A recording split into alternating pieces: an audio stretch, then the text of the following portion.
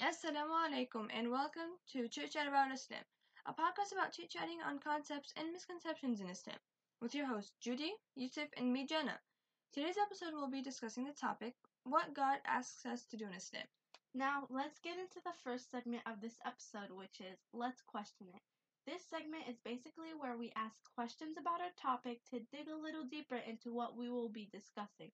Our first question has to do with trying to specify the topic. What God asks us to do in Islam is a general topic needing to be specified. So, based on what we mentioned in the last time, we can specify it to what is asked for us and how to treat others. Now, let's take the first little dip and proof it up, where we give proof from the Quran and Hadith, along with that, discussing our topic. How to treat people correctly is an important part of life, and is something most people are raised on. Whether it's little things such as using polite words or learning how sharing is caring. Learning these things as a kid and being raised upon them is essential. That's why it's included in the teaching of Islam, because it's important. It also has to do with the fact that Islam is basically a manual guide, and having this aspect as a part of the guide shows its importance. The Quran contains many verses emphasizing the treatment with others, showing its importance, like the verse we mentioned last time, located in chapter 49, verse 13. أيها الناس إنا خلقناكم من ذكر وأنثى وجعلناكم شعوبا وقبائل لتعارفوا إن أكرمكم عند الله أتقاكم إن الله عليم خبير.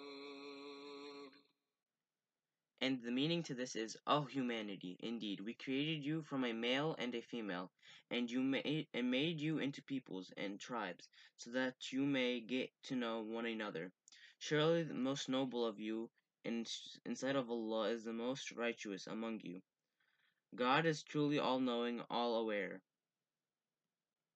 This verse shows how every human being is unique, and the reason for that is to the balance of one another. We can do that by being peaceful with one another, along with that, befriending each other.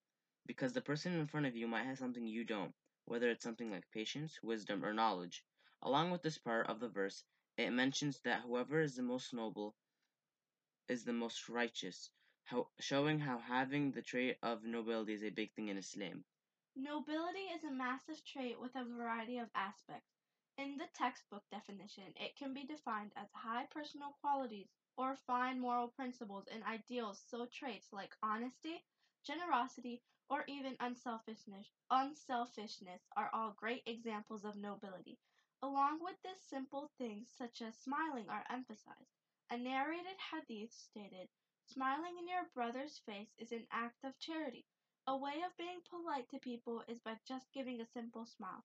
My mom used to always tell us to smile to others, and whenever someone smiles to me, it personally just always makes my day. There's also another verse located in chapter 4, verse 36.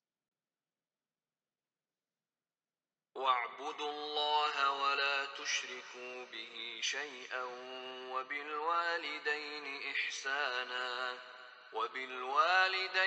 إحسانا وبذي القربى واليتامى والمساكين والجار ذي القربى والجار الجنب والصاحب بالجنب وابن السبيل وما ملكت أيمانكم إن الله لا يحب من كان مختالا فخورا.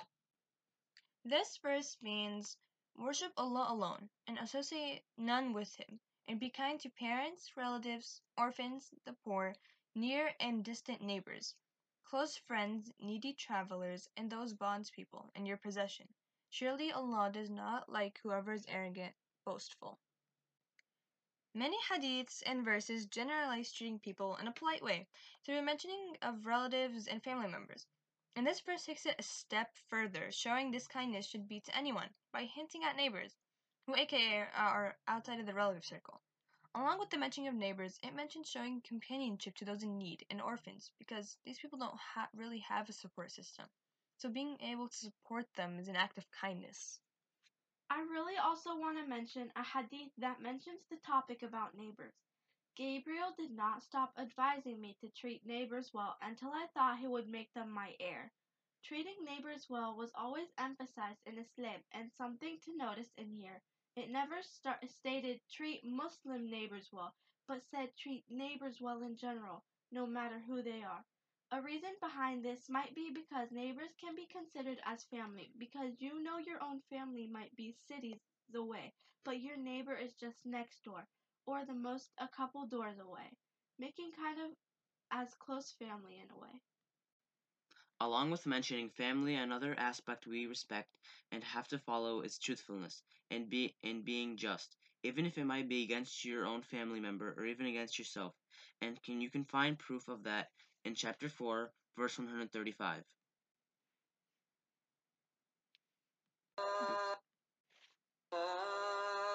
أيها الذين آمنوا كونوا قوامين بالقسط شهداء لله ولو على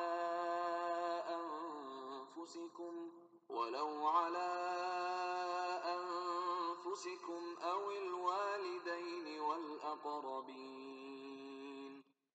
This means, all believers, stand firm for justice, as witnesses for Allah, even if it goes against yourselves, your parents, or even close relatives.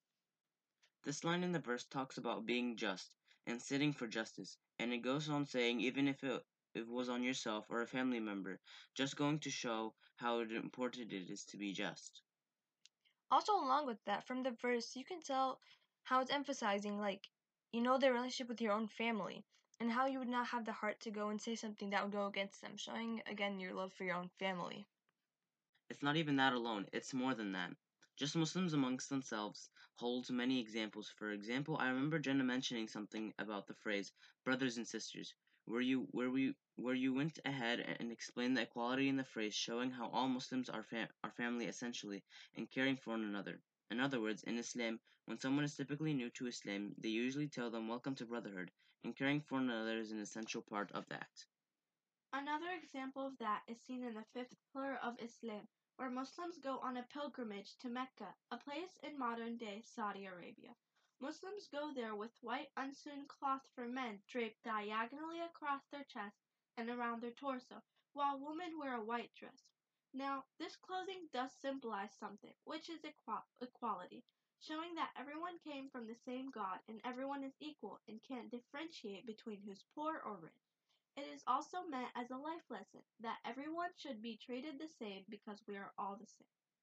I'm happy that you mentioned that actually, because it reminds me of a hadith that mentions, in a way, a similar concept. It says, whoever wishes to be saved from hell and admitted to paradise as desired, they should believe in Allah and the last day and treat other people the way they themselves would like to be treated. This mentions our modern day golden rule, saying that we should treat people the way we would like ourselves to be treated amongst them. Along with the concept, it mentions that you can only get into heaven if you abide by this. One of the reasons for that may be because, as a human, being a majority of your time on earth involves interacting with people, so acting kindly with them is definitely important. Along with that in the Quran, there are groups of verses that give a trait and explain that Muslims should try to implement this trait into their day-to-day lives. This verse is located in chapter 2, verse 195. وأنفقوا في سبيل الله ولا تلقوا بأيديكم إلى التهلكة وأحسنوا إن الله يحب المحسنين. And the meaning to this is spend in God's cause. Do not contribute to your destruction with your own hands, but do good, for God loves those who do good. This verse mentions the act of doing good and giving an example of spending like giving to charity, as charity is always expressed for the intention of wanting to help those who need the money, and with that it emphasizes how it is important to do this. But you know what? In the same verse, the word anfiqu does not only mean spend but in a simplified way can have the meaning of helping the community in general. For example, like volunteering at a homeless center is an example of anfiq, which in Arabic just essentially means spend. So do things like helping others or giving to others can be examples of that. So let's reflect on what we talked about. In this episode, we first specified our topic where we clearly defined our topic to being how we are supposed to treat people in Islam. Along with that, we mentioned a couple of hadiths. One mentioned smiling and how it is an act of charity, making people feel a lot better from just a simple smile. Along with that, there was a hadith that mentioned treating your neighbors well, as though he is a companion or a relative, because in a way, they kind of are like family. And the third hadith mentioned how we should be treating people the way we want to be treated, because as humans we tend to interact with others all the time, so treating them correctly should definitely be a priority. We also mentioned 4 verses. The first of them was located in chapter 49, verse 13, where it talked about human beings being different so we can complete one another. And that was the most noble, and the most noble of us is the most righteous. The second verse mentioning treating your neighbors well. All your neighbors, no matter who they are along with neighbors, the orphans and homeless, because these people do not have a support system. So being able to be their is important. It is located in chapter 4, verse 36. In the verse located at chapter 4, 135, it mentions being just, even if it meant to say something against your own self or against your family members. Justice is and emphasizes justice. In the verse 195, chapter 2, it gave us the meaning that we should spend for the sake of God, to help others, whether it is for money or helping others in other ways. We hope you enjoyed our episode today and hope that you learned something new and chit chat about Islam. And if you would like more, go ahead and subscribe so you can know when we post. And our call to action is to spread the new information you learn here, because as you know, new information is always beneficial to someone, and hopefully help the community so we can eventually all live together in peace through helping our community. Also, don't forget to follow our social media sites, and an important thing is to rate our podcast. We would love to know your opinion on our podcast and this episode, and if there's anything you would make your experience better and we should fix, go ahead and comment about it.